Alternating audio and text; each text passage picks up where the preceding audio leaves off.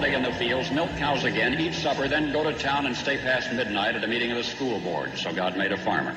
My administration will be focused on three very important words: jobs, jobs, jobs. A policeman must be a minister, a social worker, a diplomat, a tough guy, and a gentleman. And of course he'll have to be a genius because he'll have to feed a family on a policeman's salary. From this day forward, it's going to be only America first. America first. We, the citizens of America, are now joined in a great national effort to rebuild our country and restore its promise for all of our people.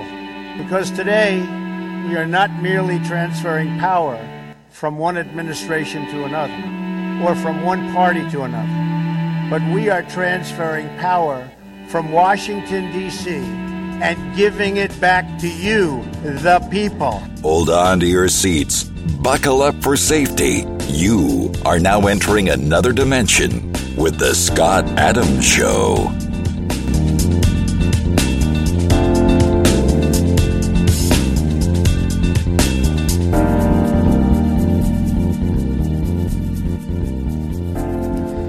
And that's right. My name is Scott Adams. You're listening to the Scott Adams Show. I want to thank everybody for tuning in today. And wow, today is the Day of the Don, is what the New York Post cover said. The Day of the Don. So he's going to be arraigned today.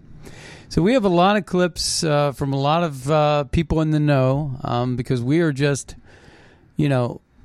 talking about it. But it would be nice to hear from some of the lawyers and the legal minds about this case. This is a big case. A couple of the key points that I want to reiterate is he's not going to be Donald Trump, President Trump, is not going to be handcuffed.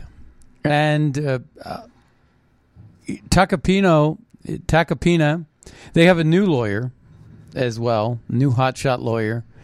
But they don't get along so much. Tacopina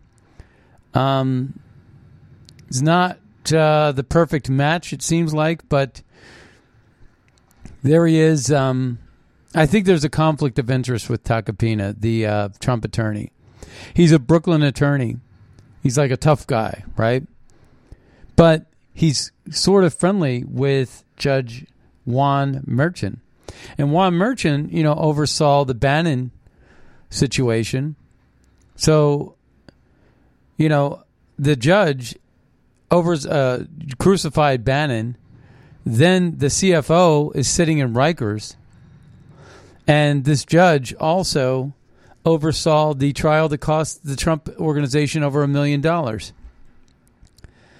this is not a great judge for the Trumps. There's no love for the Trumps here with this judge. And somehow Tacopina thinks that this guy is fair.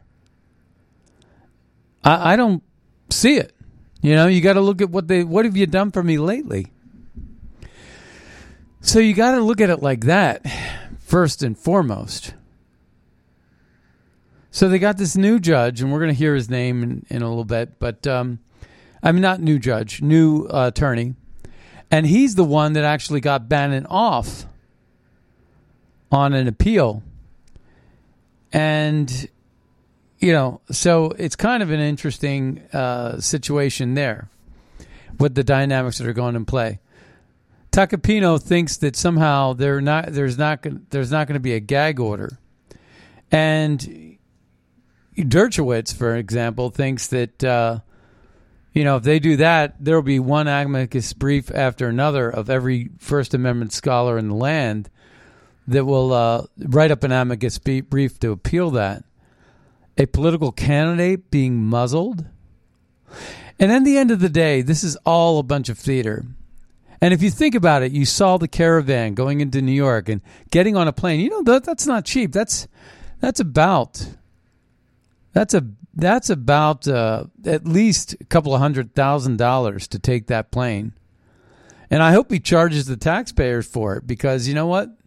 I don't mind footing the bill for Trump's defense.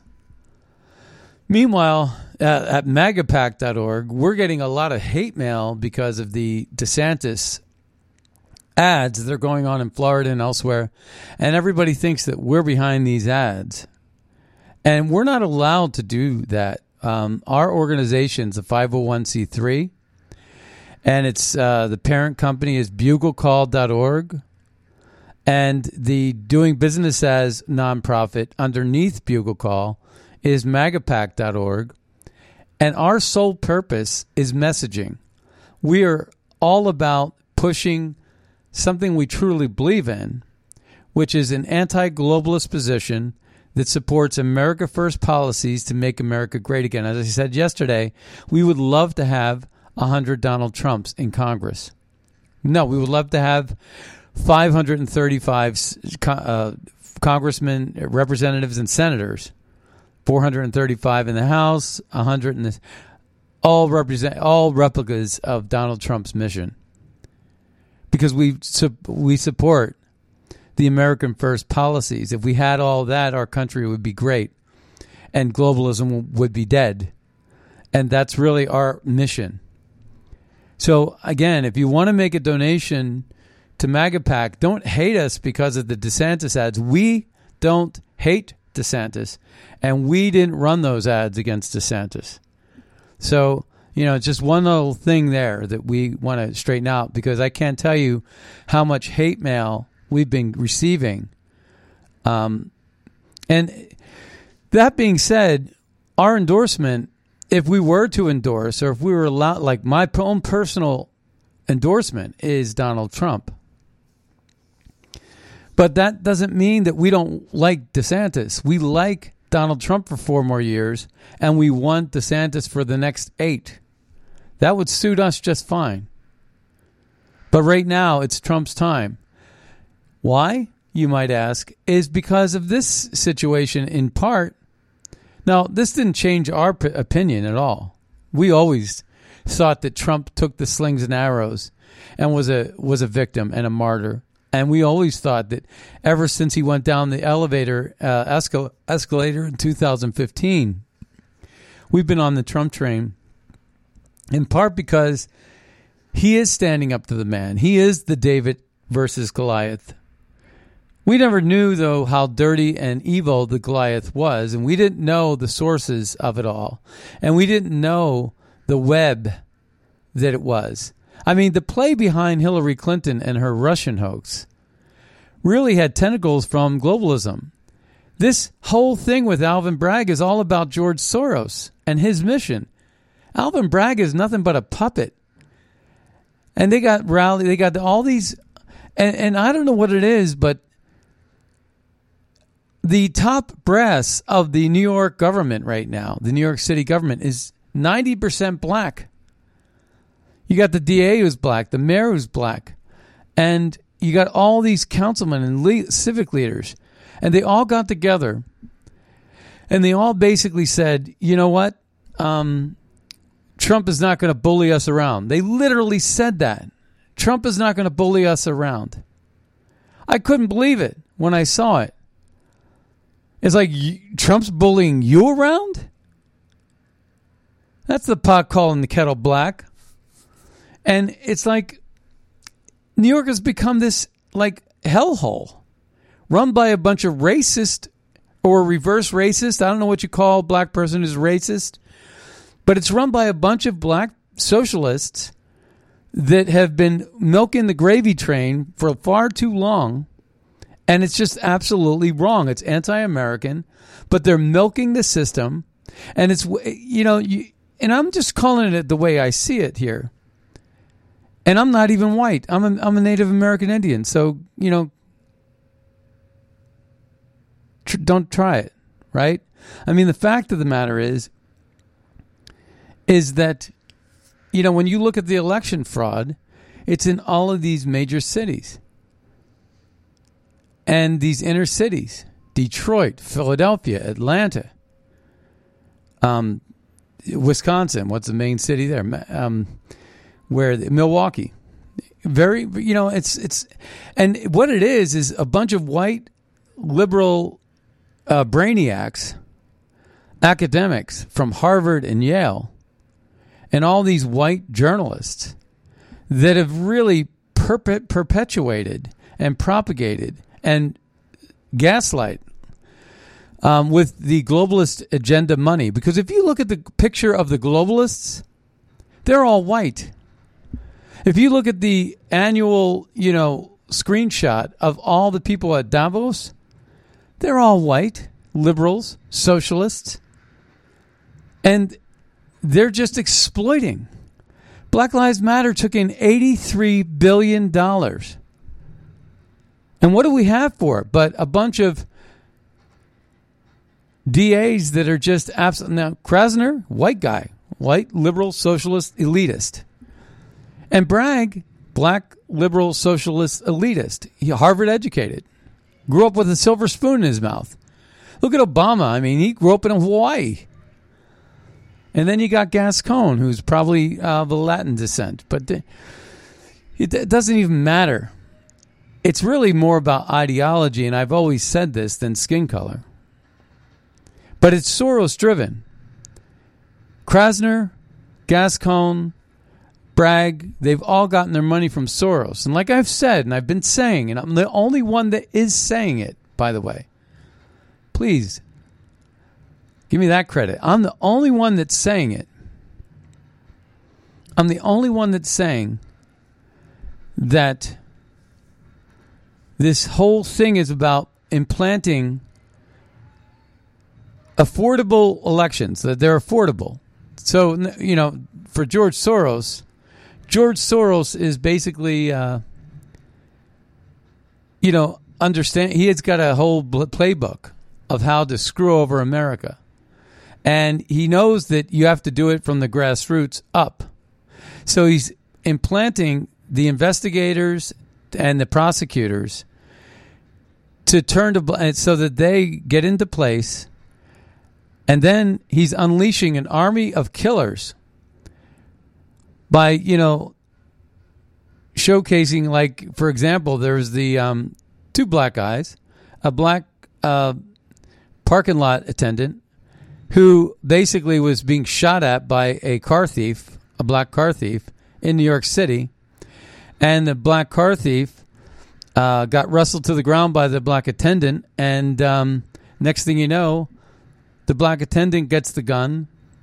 And because he shot the burglar, I think both of them survived, but the car attendant survived, woke up to find himself, after being shot up by a burglar, a car thief, strapped and handcuffed to the bed, the hospital bed, and there he was. And finally, Bragg, dropped the charges against him. But Bragg was going to get him in for murder. Same thing that happened to the Latino truck clerk. Had a truck selling magazines and cigarettes and stuff like that on the a bodega, and then basically he's getting robbed. He ends up killing the guy that was robbing him with a knife, and he's the one that goes to jail. So I mean, it's Tucker Carlson covered it last night. And again, you got to look at this from a reverse discrimination. And it's not just about black and white, by the way, folks. It's also about the trans. The trans is the same playbook. They want to treat the trans aggressors and terrorists differently than they would ever treat a white Christian. So, Lady Justice is not blind. That's the biggest problem. We have this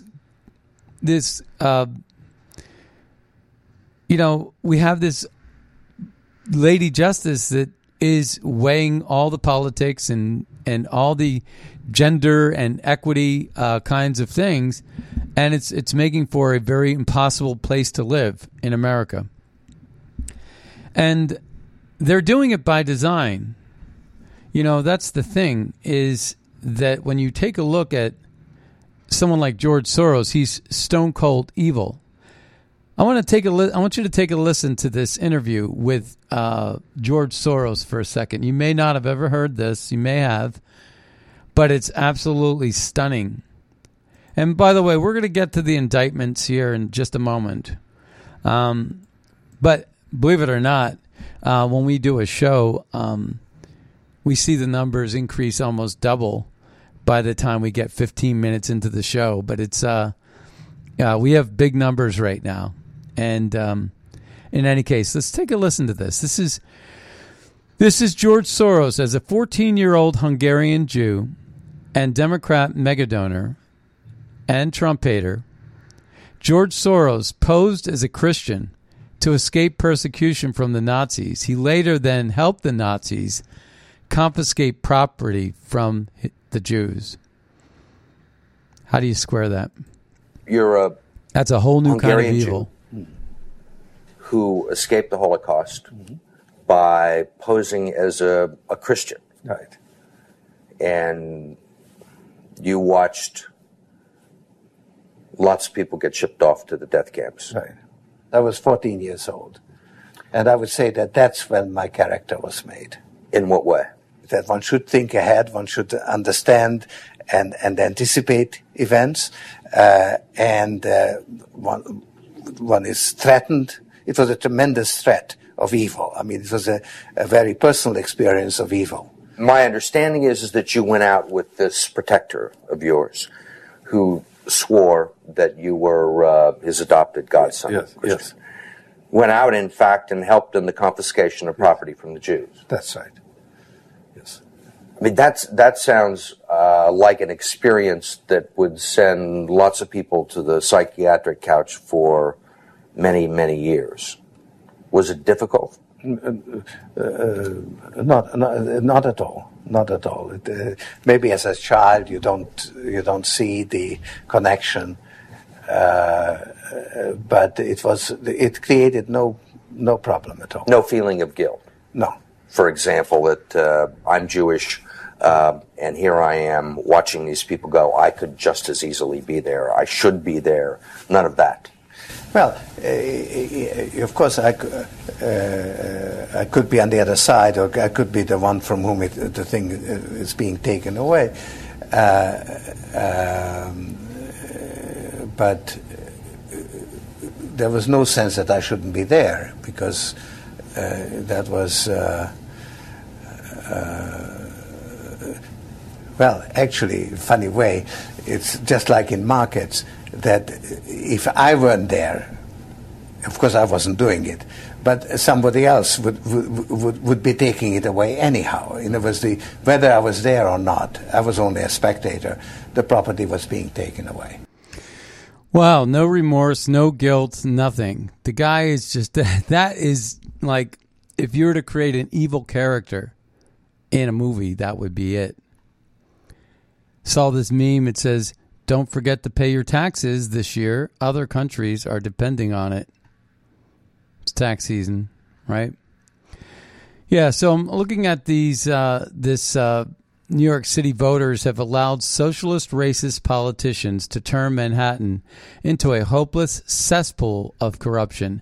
It truly has become a disgusting banana republic and has gotten progressively worse since 9/11. As a former proud Manhattanite, I'd never lived there now. And I used to live in Manhattan. I used to live in the West Village. I lived in Chelsea. I lived in Yorkville. And I could never live there now. And every time I visit, I got to tell you, it's just so disappointing. It's just become a shell of itself ever since 9/11, ever since the Patriot Act. You know, if you don't have freedom, folks, you have nothing. And that's what we're up against. But in any case, getting back to the MAGAPAC thing, if you would like to make a donation, you can go to magapac.org and make a donation, because we are on the side of America First policies. We are not running those ads against DeSantis. And that's where I want to leave that. So Eric Adams is one of the leaders of, he's the mayor of New York City. And so he has a message for Marjorie Taylor Greene today. Maybe some rabble rousers thinking about coming to our city tomorrow. So rebel rousers, right? So you could kill people, you could murder, you could wave your gun around, you could beat the crap out of people, but he doesn't want any political rebel rousers. So, where is it? I mean, New York is a cesspool of corruption, and everybody that's flanked to him is a person as a minority of color of some sort. And you just got to wonder, it's like, no wonder this city is a hellhole that I wouldn't want to live in. And look at what Lori Lightfoot did to Chicago. When is America going to wake up and say, we are not an equity country, we are an equality country, where everybody has a fair shake on things. But hiring a Supreme Court justice because of skin color is really the stupidest thing I've ever heard of, but yet that's what Biden did. And the guy that's leading the country right now, not leading, but, running the country into the ground, is an embarrassment, because this whole country's become a cesspool of corruption. It has for a long time, but now we have really smart leaders from very powerful countries eating our lunch. We're going to talk about a story today about the balloon that has now gone around the country doing figure eights and collecting all kinds of sensitive data. So Kirby and Austin and all these miserable losers that run our Department of Defense and our national security have really lied to us. They just flat out lied to us, folks, because the balloon had been around for a long time. Anyway, let's take a listen to this again. Houses thinking about coming to our city tomorrow. Our message is clear and simple. Control yourselves. Control yourselves. New York City is our home, not a playground for your misplaced anger. We are the safest large city in America because we respect the rule of law in New York City. And although we have no specific threats, people like Marjorie Taylor Greene, who is known to spread misinformation and hate speech, she stated she's coming to town. While you're in town, be on your best behavior. As always, we will not. She's telling a sitting congresswoman to be on her best behavior. Can you? Oh, man. All the words that want to come out of my mouth right now. I want to. There's not enough. I mean, I can't do it. It makes for bad radio. Trust me. What I'm feeling makes for terrible radio. Eric Adams tells Trump supporters to control yourselves. Oh, my God. What a loser. Honestly, that's just the biggest crock of baloney I've ever heard. Well, we got a couple of latest reports. We're going to get to those right now. I had run some of these clips from Fox and Friends this morning. It's just basically the latest commentary on what you can expect today during the arraignment. Let's take a listen. In New York City, bracing for demonstrations over former President Donald Trump's arraignment just hours from now. One report indicates that he will face 34 felony counts. However, the indictment remains under seal. Fox News sources say he is not expected to be put in handcuffs. That's right. Fox. By the way, here's the interesting thing about the 34 felonies. You know who got that scoop? Michael Isikoff. You know who broke the Christopher Steele dossier story? Colluded with the Brookings Institution and Fiona Hill and all those people. It was Michael Isikoff and David Korn from Mother Jones running basically a circular reporting operation from the spies and from the Hillary Clinton machine. And they were basically an arm of the Democrat Party, spreading all these lies, then wrote a book about it, went on a book tour. And that's how they were spreading and propagating the Russian hoax story.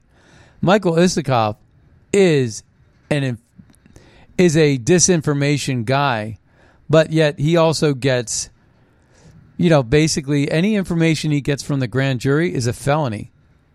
I mean, I don't know why we have these laws about journalists that are allowed to protect their sources when they print something that's patently illegal because the grand jury is supposed to be secret.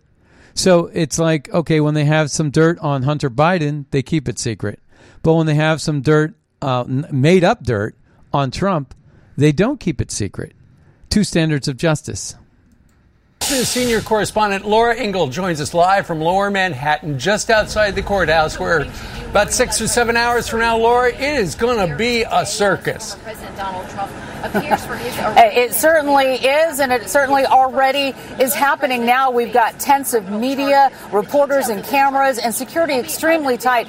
Just behind me in the last few hours, we've been here since 3 o'clock in the morning, and we've seen another row of barricades put up behind me outside of this courthouse. And to my right, there is a line of people who have been camped out since yesterday afternoon. At 8 a.m., the first several groups of people will get a ticket to be inside of the courtroom for this historic arraignment of Donald J. Trump. And as you mentioned, we are just hours away. And as Ainsley mentioned, Mr. Trump arriving at Trump Tower Monday afternoon, waving at his supporters, lots of police presence there. We are now expecting to see him to arrive at the Manhattan Criminal Court building sometime around 1 p.m. this afternoon ahead of his 2:15 arraignment. Now, the court proceedings will not be televised, and only still photos will be permitted. This after the defense argued it will create a circus-like atmosphere at the arraignment, raise unique security concerns, and is inconsistent with President Trump's presumption of innocence. Law enforcement, including the NYPD and FBI, working to make this process as smooth and safe as possible. The Secret Service, as we know, will accompany Trump at all times, and that includes it processing, fingerprinting, and if a mugshot happens. He is not expected to be handcuffed. Protesters and supporters of Trump lining the streets outside of Trump Tower yesterday, where the former president is right now after arriving from Mar-a-Lago. More are expected here in Lower Manhattan. New York City Mayor Eric Adams urging protesters yesterday. All right, so there isn't going to be any handcuffs, and there's not going to be a photo. There's no photo that's going to happen today. So that's kind of an interesting thing as well. Here's a little bit more on this. So one charge for each record falsified, at least. They're going to look to dismiss the judge. They're going to look to dismiss, remove Bragg. They're going to resist a gag order. They're going to look to dismiss the entire case. But that'll be immediate. It'll be quick. But you have to figure, for the most part, if I'm that judge, he already did the Bannon case. He did the CFO case. He did the Trump civil case. He's an expert. Why would he want to be part of this? Because it's already, you see how all those turned against the Trump people. There's no way that is not a situation that would be at the very least appearance of bias, but he'll probably stay on it. I thought Joe Tacopina was smart on Sunday to say I have no problem with it. Why? Because you don't want to tick off a judge unnecessarily, number one. And number two, Joe Tacopina's got other cases in the future. Mm-hmm. And we also found out that they've added a key attorney to the Trump defense team, Todd Blanche. The Rolling Stone writes a story that Tacopina is ruffling some feathers, so to speak, on the inside of the Trump team, saying some negative things about his intellect. Oh, really? And approach. All right. He's the Brooklyn attorney. You know, he might be tough great guy. Exactly, a tough guy. This new attorney, Todd Blanche, is going to join Joe Tacopina and some of the other lawyers to be what they're saying additional firepower to the Trump legal team. He is the guy who successfully got Paul Manafort's case dismissed in the same courthouse. Now, they're saying from this report that you were talking about, the Michael Isikoff, said he was tipped off. That's why he's saying there are going to be 34 felony counts for falsifying business records. The reason that he's saying they were bumped up to a Class E felony, as you said, still a felony, even though it is the lowest level of felonies here in New York.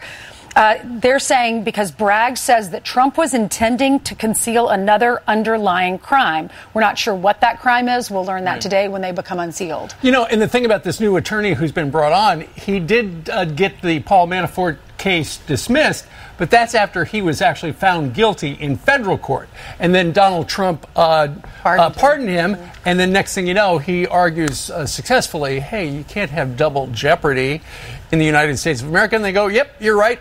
You can leave. Lee Zeldin was with us a little while ago and was talking a little. Yeah, so that's sort of the latest on those things. I wanted to play this clip from yesterday. I wanted to play it. This is Bill Barr. I wanted you to hear what he had to say.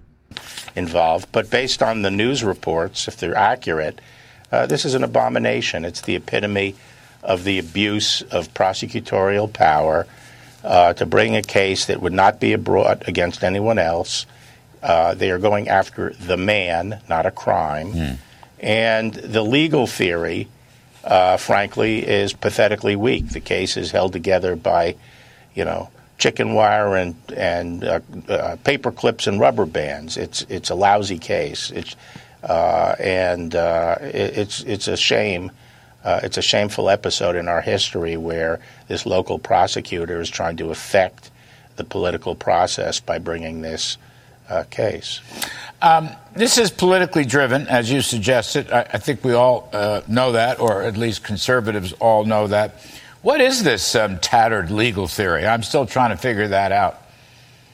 Well, according to news reports, the threshold crime is false business records, apparently reporting payments that were made to reimburse Michael Cohen, who had paid off Stormy Daniels, and the characterization of those payments as legal payments. And the claim is that that's false and therefore violated a misdemeanor statute in the first instance against false documents. I actually don't think that's a valid claim in this case because the statute actually requires that it be done with the intent to defraud. So if you have false business records, and you're committing insurance fraud or some other kind of fraud where some value is taken from somebody else and you falsely get value in your own name, then the false records would be a misdemeanor. But I don't understand the basis for a fraud claim here. But then they take this misdemeanor, which also has a problem with the statute of limitations, and they try to shoehorn it into a felony by claiming that the reason the documents were falsified, was to cover up another crime. In this case, they're assuming that the payments were a campaign finance violation because they were effectively a contribution to the Trump campaign. I can tell you that's not the law. I don't think that's how the Justice Department would view it. It wasn't brought by the Justice Department during the Trump administration, but even after the Trump administration left, there was no inhibition on the Department of Justice to bring this federal claim if they thought it was valid, and it was never brought. So aside from that, I think it's quite clear under the law that payment, I'm going to call it hush money. I don't like that term, but payments of hush monies to keep, affairs or other things like that secret are not inherently unlawful. The question under the statute is, was it a campaign contribution? I think the law is quite clear it is not. And in fact, I think Merrick Garland, when he was a D.C. Circuit judge, wrote an opinion along these lines relating to Senator Craig, Larry Craig. But put that aside, under the statute, it would be a personal payment, a payment of a personal expense, and that is not a violation of the statute if it's the kind of payment that would have been made even apart from the campaign. And I think there's a compelling argument here that when you're dealing with a private company that's named after its founder, it's an eponymous company, Trump, of course there would be payment to protect the reputation of the owner of the corporation. So I think it's a weak case altogether. Unfortunately, I think it's going to accomplish what I think its political purpose, which is to inject chaos into the Republican process. I actually think probably the governing intent here is to help Trump and have all the news focused on this kind of stuff for the next couple of years and turn the Republican primary into a circus. I mean, is there any doubt, maybe I'm overstating it in my opening, is there any doubt that the basic thought here, leftist Democrats do not want Trump back in the White House?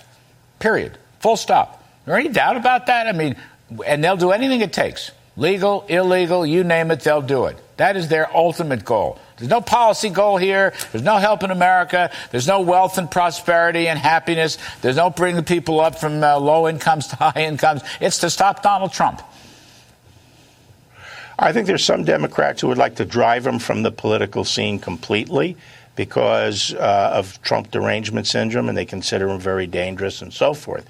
But I actually think that the most Democrats who get involved in this kind of thing, they actually want to run against Trump because they think, whether they're right or wrong, people can debate, but they think they can beat him. And so they are actually trying to help him by generating the support of his base, and they feel that that will generate their own turnout. And so they're essentially, I think, playing for a repeat of the 2020 election. I mean, I think the Democratic Party can't figure it out. Half the Democrats think Trump is the easiest guy to beat in the general election. The other half fear so much that he might win the White House. I don't think they can quite figure it out. You can't have it both ways, but you and I can let them decide that. We don't have to decide that, at least not this evening. So, Bill Barr, where does this lead? Now we're prosecuting a former president on very dubious grounds, really small beer, whatever the technicalities are. Where does this lead? Where does this take this country? Well, to me, this is a fateful step. I've often complained about the use of the criminal justice process in the political realm, but this is, to me, there's no better. This is the epitome of the abuse of the prosecutorial power to preempt political decisions and sow discord in the political process. And I think it's going. We're going to rue the day we cross this Rubicon. There'll be more and more of this. And, it just doesn't end well. It doesn't end well. It really, I think it pulls the fabric apart. I mean, the country's already split. It's already divided. I know there's different motives here. I'm sure there are some Democrats who are still moderate Democrats who have a different point of view than their brethren on the far left. I mean, Bill Barr, how's this look to people in Britain, in Europe, in Latin America? In Beijing, for example, in Vladimir Putin in Moscow. I mean, how does this look? Or is nobody thinks about that stuff anymore? I think it makes us look like a banana republic, and it should. Now, this is New York State, and New York State has been acting like a banana republic. They had that civil lawsuit against Trump and his children, that civil lawsuit brought by the state attorney general. That was a political hit job as well. This ratchets that up because it's a criminal case. And, these cases together, to me, mean the breakdown of the rule of law in New York State. How about the breakdown of the rule of law? How about the politicalization of the rule of law in the whole country, Bill Barr? That's been happening. All our institutions, Larry, are being politicized. All of them: the media, science, medicine, education, and people aren't doing their jobs in those institutions.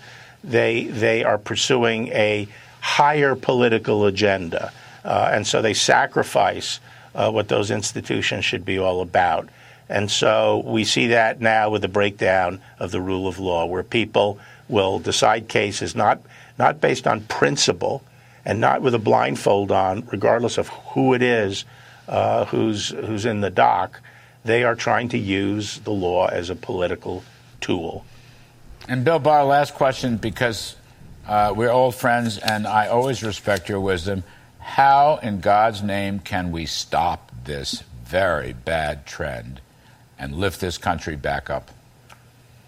Well, I always say we have so many problems, it can be daunting. But I know the first step back, and the first step back is the step you and I took back in 1980 together when we worked for Ronald Reagan, which is we have to win. The Republican Party has to paint a positive vision of where we're going to go in the future, and we need a strong leader who can take the country there and win a decisive victory. Well, yeah, win a decisive victory, he said. The thing is that nothing would make me more happy, though, than a little bit of an eye for an eye. I'm getting sick and tired of taking it on the chin. We have a couple of more clips that I want to get through.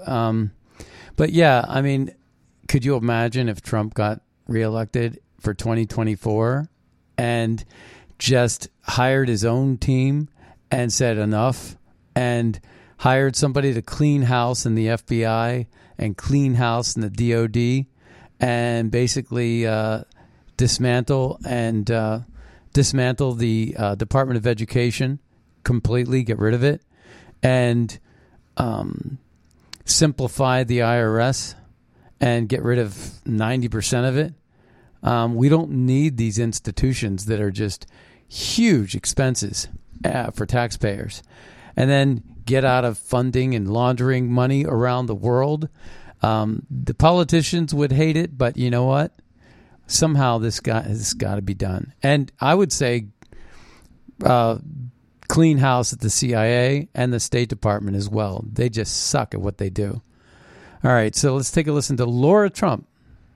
You have to go so far as to make up a crime and piece it together with Scotch tape to bring down Donald Trump, because you just said it. They've been trying to do this for years, for almost 7 years now, to take him down. It's rather amazing. But, yeah, it is a little surreal to truly think that this is where we are right now in the United States of America. And I think it's frightened a lot of people. I think it's awakened a lot of people. You know, as of 72 hours post-indictment, the Trump campaign raised $7 million. That is an incredible statistic. And I said on Friday on your show that a quarter of the donations were from first-time Trump supporters. They had never donated ever to the Trump campaign in any campaign. So it is rather amazing to see the support from people out there, even with Sarah Carter's interviews there in the liberal bastion of New York City, to hear that people really do get it.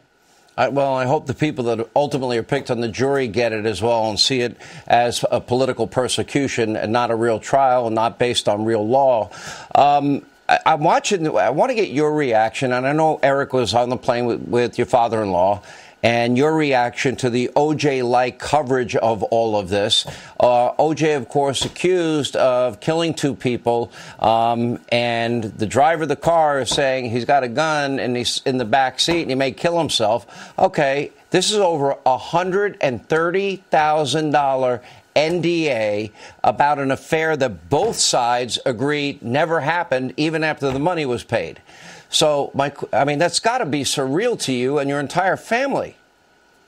Well, the craziest part, Sean, I think, is after landing in New York to see the entire New York Police Department in full force, mobilized, lining the streets. I mean, this must have cost the taxpayers of New York tens of millions of dollars, the security coverage for this situation. And you just said it, over what?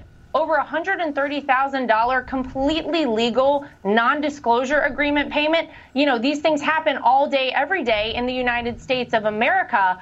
And the sad part is that Alvin Bragg, of course, the district attorney there in Manhattan, is supposed to be locking up criminals, supposed to be keeping the streets of New York safe. Yet this is where all of the energy, focus, and taxpayer money is going. We know their investigation has been years long into my father-in-law. They've been trying to find anything possible on him. And here we are on the eve of his arraignment. Obviously, he will go down to the courthouse tomorrow. He will be framed.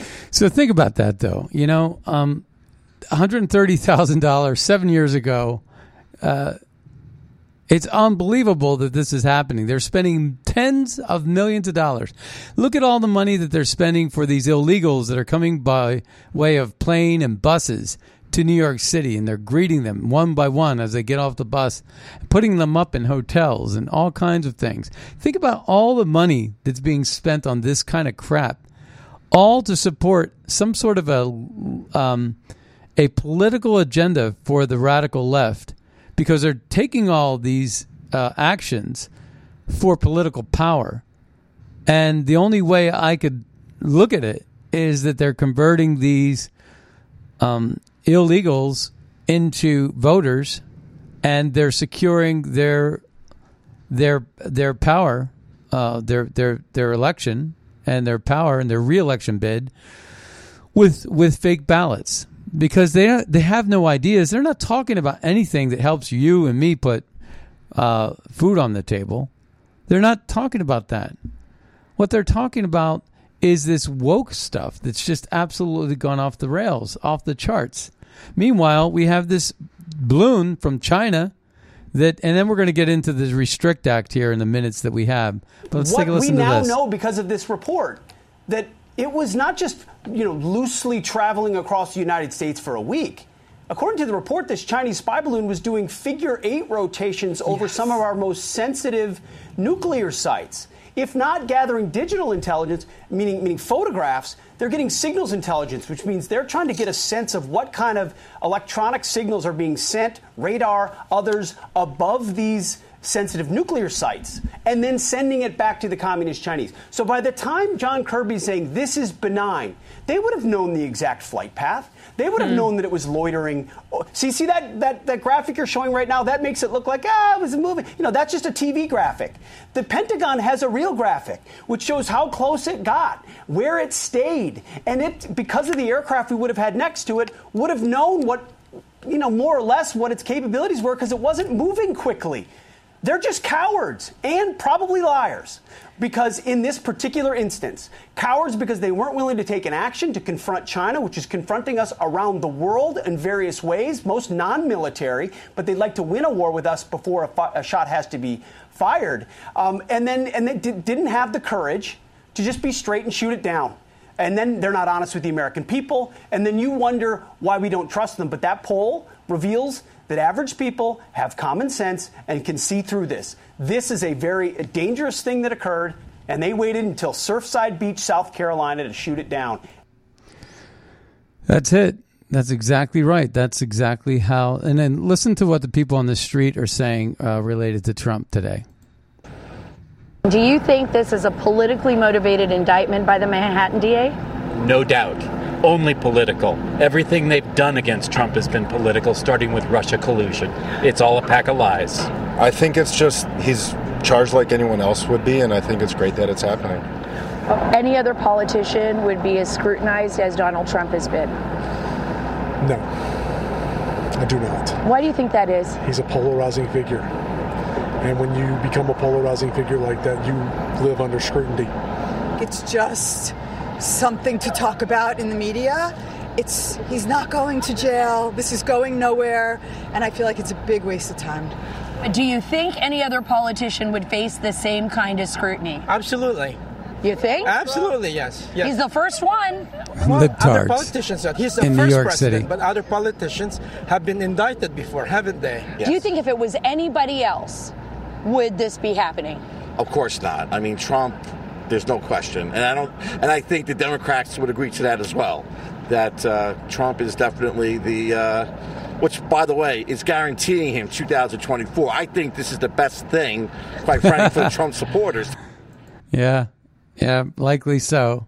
All right. Well, we have a lot of clips here, but some of them are too long, and I want to get to another subject before we run out of time. Okay, so listen to this. This is about the Restrict Act. I want you to listen to 2 clips about the Restrict Act, the TikTok Act. And read the bill. There are 3 things in this bill that every American needs to know about. Number 1, this bill gives the federal government access to your computer and your network through PlayStation, Ring doorbell, Facebook, anything that has over 1 million followers on its platform. The federal government can access that platform and look at your instant messages and all of your correspondence. Second, it makes it illegal to have a VPN to the tune of $250,000 fine and a 20-year prison sentence. And third, and the scariest, this gives the President of the United States the power to appoint a communications secretary, and that secretary then goes and gathers a committee, not voted on by us, and they can have closed door meetings to decide what content we can and cannot see on platforms. That is scary, folks. Listen to a little bit more of this now. I think this is the biggest bait and switch that Washington, the central government, has ever tried to pull on us. Everybody thinks that they're just trying to ban TikTok from operating in the U.S. And if that's all they did, then I think the bill would be supported by most Americans. But that's not what they're doing. They're not restricting TikTok. They're restricting us. That's not the goal here, yeah. What a bait and switch. It's a huge bait and switch. And so just so you know, what the act provides is that a U.S. citizen using a VPN to access TikTok could theoretically be subjected to a maximum penalty of $1 million in fines or 20 years in prison or both. Now, they'll say, Mark Warner, the sponsor of the legislation, will swear up and down that's not the intent. But the problem is that the language of the bill is so vague that some clever prosecutor may want to pursue this theory one day, and that needs to be stopped. Also, there's another problem with the bill, which is you think this is just about TikTok. It's not. What they do is, it says here, I guess they don't want to mention TikTok by name, so they're trying to create a category of threatening application. But because it is a category, it's very, very broad. So the bill states that it covers any transaction, not just an app, in which an entity described in subparagraph B has any interest. And then entities described in subparagraph B are, quote, a foreign adversary, an entity subject to the jurisdiction of or organized under the laws of a foreign adversary, an entity owned, directed, or controlled by either of these. And then it gives the executive branch the power to name a foreign adversary, any foreign government regime that one of the cabinet secretaries defines without any vote of Congress. So this is giving sweeping powers to the executive branch to declare foreign companies to be enemies. This feels like the plot of the prequels in Star Wars. Well, Emergency like powers. Said, here we go. We criticize China for having a great firewall. What do you think this is? Yeah, I mean this. Yeah, and then here we got this, and then I'm going to blow your mind. The Restrict Act is nothing short clip. of a betrayal of our democracy, as it seeks to impose this digital iron curtain, allowing our own government to monitor our every move, censor our online speech, and crush any dissent, all under the guise of national security. Now, the Restrict Act is a direct affront and threat to our democracy, and we must take a stand and fight to ensure that it does not pass. The Restrict Act is nothing... say goodbye to your VPN. That's going to be illegal. And here... take a listen to this. This will blow your mind. They're tracking your eyeballs. Meta is hiring. They're tracking where your eye is looking. You see, Meta is hiring a technical program manager for eye tracking research. I just wanted to make sure that you didn't miss what Under the Desk News said here about Buddy Carter, the Republican from Georgia who asked about eye tracking in the TikTok hearing. He asked the CEO of TikTok about eye tracking, when the reality is that it's Mark Zuckerberg, Meta, and Facebook who are actually hiring for someone to track eye movements. They're doing it. It is projection. There it is, folks. And if that didn't make you feel good enough, Fauci predicts... So if we really want to prevent the next pandemic, and there will be one, there will absolutely be an outbreak of another pandemic. It may be next year, or it may be in your grandchildren and your great-grandchildren's lifetime. We don't know. We don't know, but there's going to be one because it's very lucrative for the powers that be. Yeah, right. So that's what's going on there. And Mark Warner, the Restrict Act pioneer, is the guy behind all this. Take a listen. I'm not going to talk. There are a series of senators that sat down with Mark Zuckerberg. And I thought, as somebody who's got a long litany of issues over the last 2 years about how I think we need to put some guardrails around social media, I had interactions with Mr. Zuckerberg a number of times over the years. I wanted my colleagues to have a chance to let them express their concerns, and I wanted him to hear that, and we kind of had a pretty wide spectrum of views at the table from some of the harshest critics of Facebook. I wanted them to hear how deeply we all feel and how critical it is that these companies... He talks too slow. Restrict Act sponsor Mark Warner has been the single most influential domestic censorship-pushing member of Congress for the past 5 years. Here's him with DHS censorship architect Chris Krebs. Remember him? In 2019, bragging about how he had just shaken down Mark Zuckerberg. Well, that brings us to the end of the Scott Adams Show. Please check out magapack.org. Find out how we're advancing America First policies to make America great again. Make a donation if you can. Also, use Red State over at MyPillow for your promo code. And we'll see you next time on the radio. Bye-bye, everybody. Just to bury my kids right up to there.